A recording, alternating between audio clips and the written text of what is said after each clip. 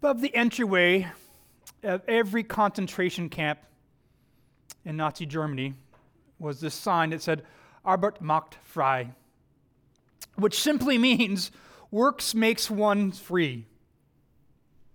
Work will liberate you. Work will give you your freedom. And the prisoners of these camps knew that they weren't going to be physically free one day. They knew it wasn't a statement that, hey, if you work hard enough, we'll get you out of this camp. It's a philosophical statement. It was a philosophical that menial work, that day in and day out work will set your mind free. You see, the prisoners knew that their freedom from this prison that they were in was only through their physical death. They knew the only way to be free from their state of reality, which they were, was not work, but that they would actually die. Work makes you free is a cruel lie. Works makes you free is not just a lie in a Nazi concentration camp. It's the lie of the ages. It's the lie that has been staying from age to age to age to come. It is a lie that penetrates all religions, including Christianity. It's a lie that penetrates all government, all nations, and all empires, including America. Work will set you free. It's the lie that penetrates all economic systems, socialism, communism, and yes, even capitalism. It's a lie that penetrates all relationships. If you just work hard enough, they'll be better, including our marriages. Work will set you free. And there's nothing wrong with work. Work is a good thing. Work is a gift that God gives us. But what you do, the message that what you do is your salvation, is a lie. That you earn what you put into it is a lie. Your loveliness depends on your lovingness. It's a lie. Arbeit macht frei. It is the spiritual lie, a lie of every age. It's a satanic lie. It's our religious lie. Your good works will be great enough to outweigh your bad works. In the cosmic scale of justice, right? If you have good works and you have bad works, and we know we have both, that somehow if you have enough good, that work will outweigh the bad. And you will be set free from whatever is imprisoning you. That is a false hope. It is a lie. Today, I want you to hear the truth and hear it clearly. I want you to hear the great cosmic truth of the universe. I want you to hear the good news. And we heard it today in John 3:16, didn't you? For God so loved the world that he gave his only Son, that whoever believes in him should not perish, but have eternal life. That God so loved, and so loved is not the concept of the depth or magnitude of his love. Although, yes, God's love is so great and so immeasurable. We can't measure it. But that's not what so loved means. It's so loved, we're not taking a measuring stick to God and saying, hey, how much do you love us? Right? I had this phrase with my mom, I loved you higher to the moon, right? Or higher than the sky. And so it was this comparison thing. And so there was like this measuring stick. And even still, my mom hangs up the phone like, I love you more. And I'm like, yeah, I know, Mom. You love me more. I got it. But there's no measuring stick with God's love. Like, okay, this is what love is. This is the degree. And then we're going to compare God's love. That's not what so love means. In 1 John 4:16, we have this. So we have come to know and to believe the love that God has for us. God is love. This is what we know about love. This is how we understand how God loves us. God is love. Period. God is the measuring stick. God is the rule. He's the canon of which all things. There is not this concept of love that we put upon God. God is love. What we know about love is because what we know about God. There's not degrees of his love. There's just love. It's just God. God is the definition of love. All of God's actions are love. So when we say God so loved, it's really we're saying God loved us in this way. This is what I want you to understand in John 3:16. God loved us in this way. This is how he demonstrated his love for us. This is really, God loved, this is the explanation of his love for us. And in what way does God love us? What does it say? He gives. He gives. God loved us in this way. He gave. He gave. Because what God's love is so creative, is so formative, it is overflowing, it just never stops. And so it creates things. It creates things out of nothing. When there was something that wasn't there, God's love created. This is actually the biggest concept of Christianity compared to other religion, is that we have a God that is before all time. And I know this is hard to understand, before all time, because I just explained something in terms of time. But God creates all things, including time. And so God describes himself in a Trinitarian relationship, Father, Son, and Holy Spirit, one God. And one of the primary reasons why he gives us this is that for him to understand all of this, that before anything existed, the Father loved the Son eternally. And the Son loves the Father eternally.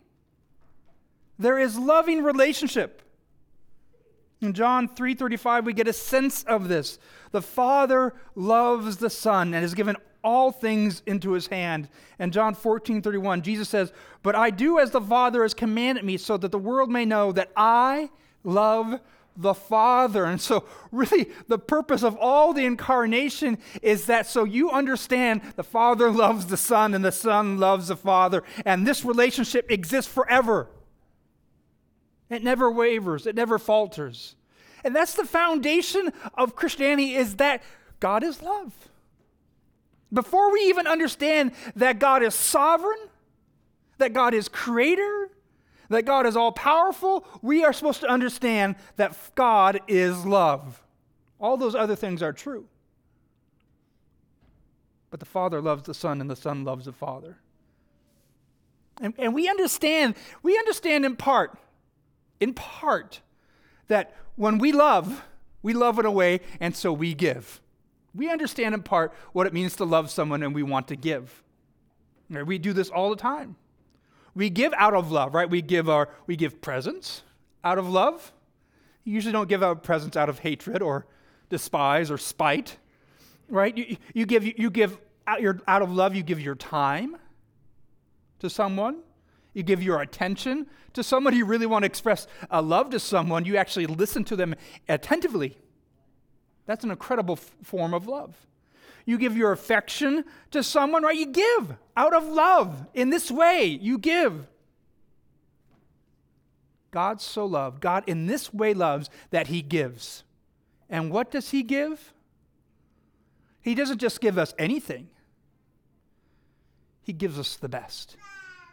He gives us the best. He gives us himself. More specifically, he gives his Son. The Father and Son are one. He gives the eternal. He doesn't give a temporal thing. He doesn't give a toy that's going to break in 5 days or a year, or that's forgotten to be played with eventually or discarded. He gives the eternal, something which lasts forever and ever and ever. In Romans 8:32, it says, "He who did not spare his own Son, but gave him up for us, how will he not also with him graciously give us all things?" Right. So the primary things he gives is himself, he gives us his Son, and then through all of that, all things. Does that mean we get whatever we want? No, it's not what it means. All doesn't mean we get whatever we want. We get all the things that we need. And the more and more that we walk with Jesus, the more and more we get to know who God is, we realize the only thing we actually need is him. Period.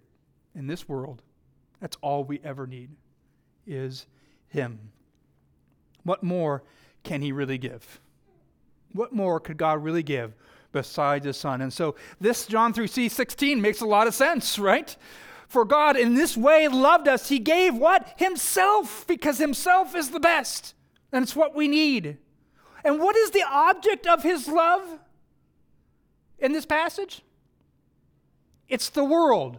Or more specifically, it's the cosmos. That's what this word means. It's everything. God so loved everything that he created, which is all things, that he gave himself.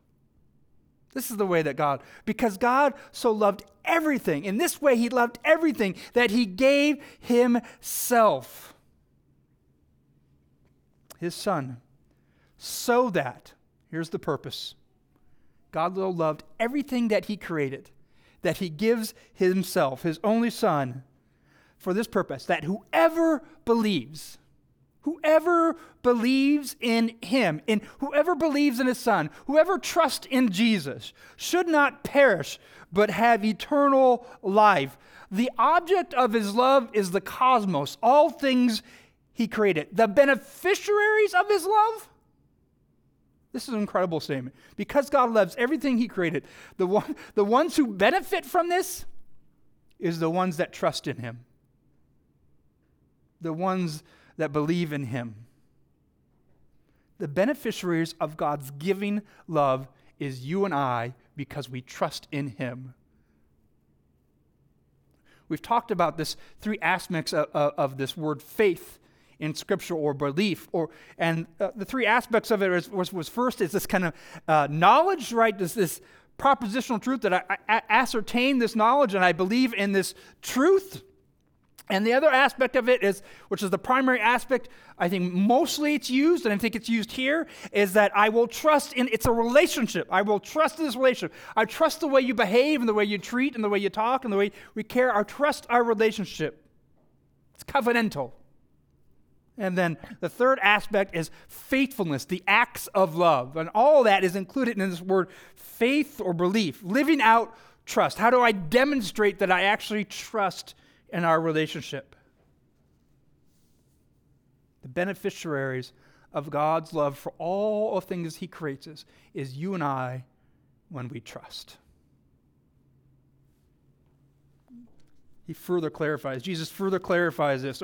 I mean, really, this is the repetition over and over of what he's trying to say. This is how I love you. In John 3:17, God did not send his Son, God did not give his Son to the world to condemn the world. Right? Like, God so loved the world that he sent his Son to condemn the world. Well, that doesn't really fit with that last passage. No. God sent his Son in the world because he loves the cosmos, but in order that the world might be saved through him. It's this condemnation. God did not send Jesus into the world to condemn, to judge the world guilty, to make the world liable for punishment. He didn't do that to say, hey, this is the trial in which I'm convicting you. This is not why he comes into the world, but to save it, to give freedom to the people that are held captive, who need a Savior, to give eternity to. We are saved, particularly it says, through him. To be saved through Jesus and him alone. Jesus, who is the manifestation of the Father's giving love. Only are we saved through this. Why would God send his Son into the world, and he gives his Son into the world, if we're not saved through him? There he says that the purpose I'm sending him is to be saved, and only him. Why would there ever be any other way? He gives the best to give us the best. In John 3:14 through 15, to kind of backtrack a little bit, it's re-emphasizing all the things that said in 3:16. And as Moses lifted up the serpent in the wilderness, so must the Son of Man be lifted up. So must Jesus be lifted up, that whoever believes in him may have eternal life. There's that word, right? Whoever trusts in Jesus may have eternal life. God sent his son so whoever trusts in him may not perish, but have eternal life. And this reference to Moses lifting up the serpent in the wilderness, this is a reference to Numbers 21. Would have been familiar to all that heard it. As God led the Israelites out of Egypt into the wilderness, he defended them from their enemies. He liberated them from their oppressors. He provided daily provisions, food from day in and day out, as God led them literally in his presence as a pillar of fire and pillar of cloud in the wilderness. They visibly saw God's manifestation of his glory day in and day out. He resided with them in camp. They got to see it, and they got to see physical daily provisions. They knew that this was from God. In Numbers 21, it says this in verse 4, and the people became impatient on the way. Oh, man. That sounds familiar, doesn't it? And the people spoke against God and against Moses. Why have you brought us out of Egypt to die in the wilderness? For there is no food and no water, and we loathe this worthless food. Did you hear that? Their first complaint is that there's no food. And then their second complaint is, this food is worthless. Well, what is it? Is there no food, or is the food worthless? I mean, you can just tell, there's not a rational statement in here. They're just impatient, they're just angry, they're just grumbling people. They're just does that ever explain you in your life? I mean, I think this is day in and day out how I experience life. Angry and grumbling and impatient. I mean, have you been impatient and grumbling about God's provision in your life? Have you been impatient and grumbling about the circumstance in which God has led you into a moment in your life? Or maybe right now, I'm just tired of COVID. I'm tired of all these quarantine. I'm tired of this provision in which you've given me, God. Have you just led me all the way into this moment so I just die? Familiar thoughts, aren't they? The bottom line is what's happening with the people that are being led by God in the wilderness is that they don't trust him. They get to a place where they don't trust him, and they don't trust his provisions, and they don't just don't trust him, they speak against him. So what does God do? God sends his serpents, fiery snakes, to bite them and to kill them, because they do not trust him. And when there's tangible things that they could trust. And then in that moment, where you read Numbers 21, you actually read that some people repent. Some people come to Moses and God and said, man, yeah, we blew it. We made a mistake. Save us, Lord. We're going to trust you. And they ask Moses, intervene on our behalf. And so Moses intervenes and asks God, and God says, hey, Moses, this is the solution. Make a fiery serpent, which are ones that are biting people and killing them. Make it out of bronze, put it on a staff. And then here's the thing. If anyone looks up in their pain and their agony and their misery and looks up to that staff that you hold high, they'll be saved. It's an absurd statement. This is an absurd solution. It's this physical life they'll get, right? It's like they're going to die, but in the midst of your pain and your agony and your struggle and your sickness, if you just tilt your eyes upward and look, you'll be saved. I mean, this doesn't make any sense. This is not a balm. This is not medical intervention. There is no action that they have to do. There's no prayers that they have to say. There's no work in which they have to do. All they have to do is just change slightly their eye gaze. And I don't know about you, but when I am physically in pain, I'm not much paying attention to anything else but my physical pain. Particularly just the small, like a hangnail. Like, are you one of these people, like, you just have to fiddle with it the whole time? Like, I can't focus on anything but that. But like serious pain, it's hard to move your eyes and focus off that thing. And that's all God says in this absurd thing. Hey, all you got to do is just look up. and you're saved. Your life will be saved. It's an absurd solution. But the lie is, we hear, work saves you. Work frees you. Your actions will free you from all these things. Because those things work, what I do, something that I can do, that makes sense. That's tangible to me. That's understandable. I can wrap my mind around, okay, I need to do a certain thing, say a certain thing, be a certain way. The absurdity of the serpent on a staff lifted up is the absurdity that God presents us with Jesus nailed to a cross, and we look up to him. Jesus nailed to a cross on our behalf. The cross is the place where he's literally lifted on high. These are these words that it's this double entendre, lifted on high, not just because he's lifted on a cross, but that he's lifted in exaltation, in his glory. The most glorious place where you find Jesus exploring the Father's glory on earth is at the cross. It's absurd. It makes no sense. And yet there it is. God's glory is revealed. Because how is God's glory revealed? Because that is the manifestation of his love that freely gives. It's the manifestation of John 3:16. For God loved the world in this way, that he gave his Son to die for us. And so every time as we look up or we look at a cross, it's to avert your eyes and to look at Jesus and not in your circumstances. To realize how God loves you. It should seem absurd to us. Not that it should be magic. It's not magical that we look at any cross and then you're saved. That's not what it is, right? But it's the absurd solution. That a physical gaze to Jesus, that a spiritual gaze of our hearts, just to focus, to change our focus, and not to trust our circumstances, not to trust in our own ability, not to trust in anything else, but to trust in God and God alone, that he's your Savior.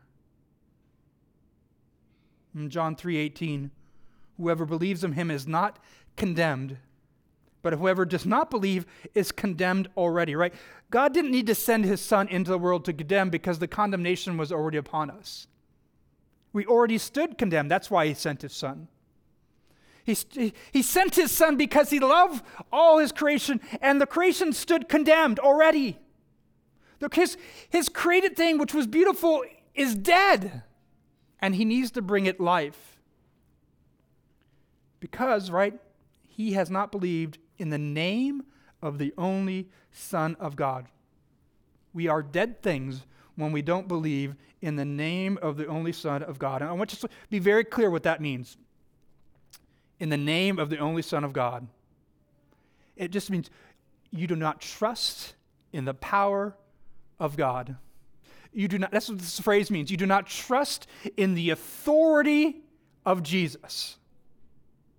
So when we pray, often you say we pray in the name of Jesus. Those aren't magical words that we're instructed for us to say. It's just saying, hey, we pray in the authority of Jesus because Jesus is our mediator. We get to only address the Father because the Father sent his Son. And he has the authority. Just like the people went to Moses and asked Moses, can you intervene on our behalf? The only way we get to approach the Father is because we have the Son who has the authority and the power of the Father to approach him on our behalf. That's what that phrase means, in the name of. We stand condemned already. All of our sins, all of our actions, all of those things, the bottom line, stem in all of our...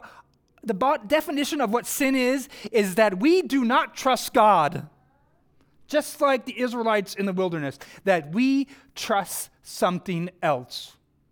I mean, that's the fundamental understanding of sin. And then all the other little sins that God identifies are really just a subset of that. And most manifestly for you and I, that what we trust is ourself and our own ability, our own work, our own actions. That idolatry. that we don't trust in the one who created all things, that we don't trust in the one who sustains all things, that we don't trust in the one who gives life to all things, who has the power and authority over all things. Jesus doesn't have to condemn. We already are condemned. He's come to save. He's come to free us from the moment, since the moment of the fall of the garden. He's come to give us life, to come to fulfill his promise. So God gives us this absurd solution, at least absurd in our mind. It's not absurd once you begin to understand God. God says, believe that I have the power. I have the ability. Trust that I have the ability to give life. Trust in that Jesus has the ability to give life to you, to give life, eternal life, to dead things. Look up to me. Look up to the cross. Look up to Jesus who died for you. I mean, it's simply the movement and direction of our physical eyes, our spiritual eyes, the gaze of our heart. Is it set upon God? Is it set upon Jesus? Or is it set upon something else? Usually our circumstance, isn't it? And God just says, set your attention and gaze upon me, and you will be saved. Trust in me. That's all he's saying. Trust in me. It really is no action at all on our part. It's just trusting that he has the authority, that he has the power to act and to give us. He has the authority and power to love things that aren't lovable. In John 3:19-21 says, and this is the judgment, that light has come into the world, and that people love the darkness rather than the light, because their works were evil. And this is that cosmic scale thing again, right? And so here he says, the lie is that we believe the cosmic scale, that we do more good, that it will outweigh our bad. And God says, here's the truth. I'm pronouncing the judgment. I've come into the world. God has revealed his love, and yet you still won't set your gaze upon me, that you're more interested in the dark things. And so here's the scale. If you're really interested in what the cosmic scale is, your good works never outweigh your bad works. Your good deeds never outweigh your bad deeds. It's always. That's the condemnation. You may think that you can outdo them, but you cannot, because they're more corrupt. And the longer that you and I live, the more you realize this truth. The longer I've been your pastor, the more I realize I am not qualified to be your pastor because of my brokenness. And I think that actually teaches me more that that's where I should be. To realize there's nothing special in me. I'm not unique besides the calling that God gives. It's that understanding of our brokenness.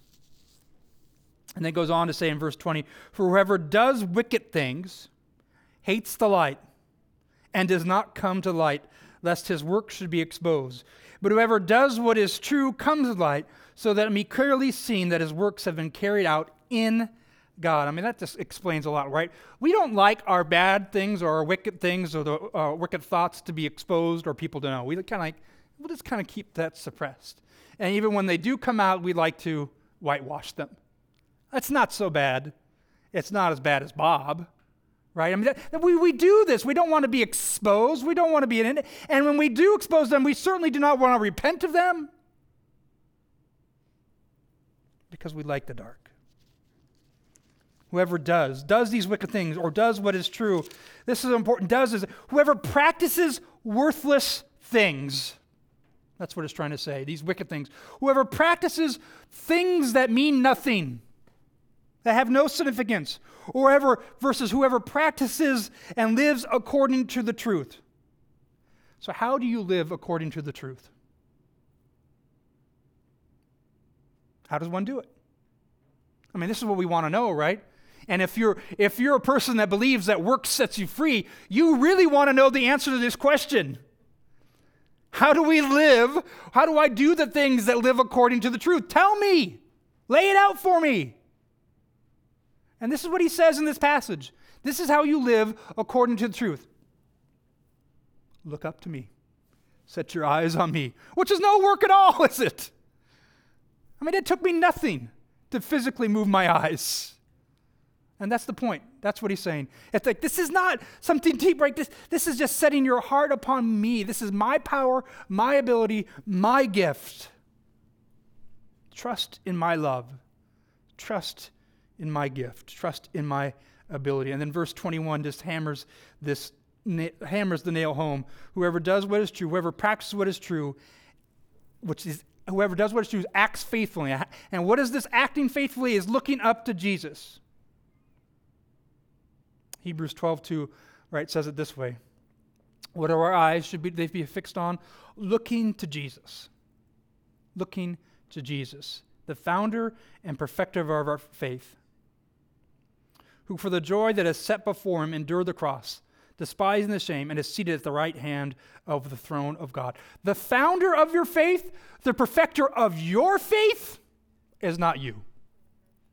It's not you. It's not your ability. It's Jesus. Act faithfully to show our deeds? No.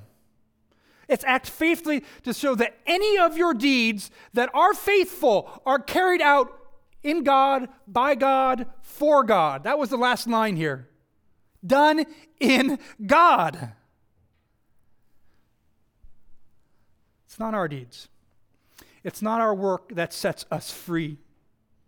It is God's work that sets us free.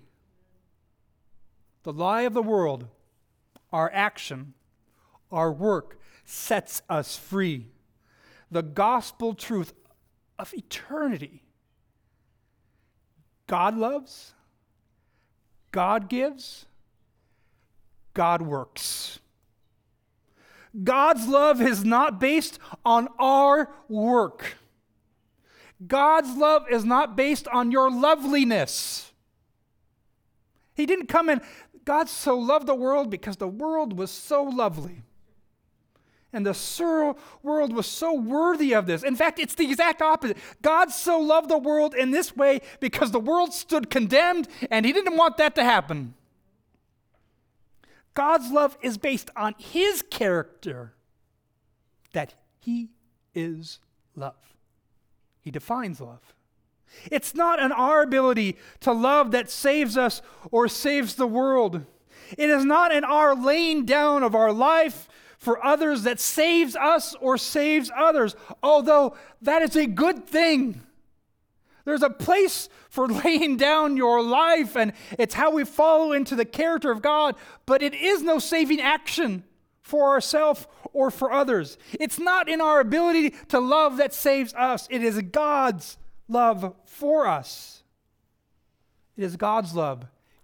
God giving his Son. God laying down his life so that we may have eternal life.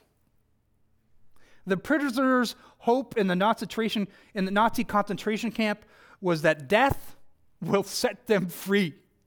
And only death was their way out. You and I, the prisoners of this world, the prisoners of our own will and our own heart, the prisoner of our own self-determination and our idolatry, we are free eternally, not by our death, not by our sacrifice, but by God's death on the cross. His action, by his resurrection, by his defeating death in us and defeating death. It's in this way God loves. He gave. He gave. The act of people loved by God is to trust him. Is to trust him. Set our eyes upon him. Trust in his ability. Trust in his way that seems absurd to the world and to us. And but man, shouldn't there be more, God? Can't I do a little bit more? And he's like, no. Just set your heart and trust in me. Trust in my power in my authority, set your eyes to Jesus. Set your eyes to God, whose work set you free. Let us pray. Gracious Father, what can we say to this? How can we respond to this love but to say thank you? But to move our eyes to you, eyes of our heart to you, and to trust you. Oh, Lord, so we pray this, Lord. As our eyes and our heart wander today, set them back onto you. And as our eyes wander tomorrow, set them back onto you anew. That we may trust you, that we may trust that you loved us in this way, and that you love us in this way, and that you give your Son to us. And that even more so, you now give us your Spirit that resides in us. Lord, we ask that the Spirit continue to set our gaze and our heart and our minds to trust you day in and day out. And Lord, if there's someone right now who has not moved their eyes, Lord, move their eyes to you. Move their hearts to you. Let them stop trusting in their way or their ability, but trust in you. Remove the lie of this world from our heart and from our mind. And set the truth of all eternity, that it is you and you alone that love in this way that you give. You give your Son, you give your Spirit, you give yourself to set us free. And Lord, we ask for this freedom for so many today. Change their hearts. We pray this in Jesus' name, in his power, in his authority. And all God's people said, amen.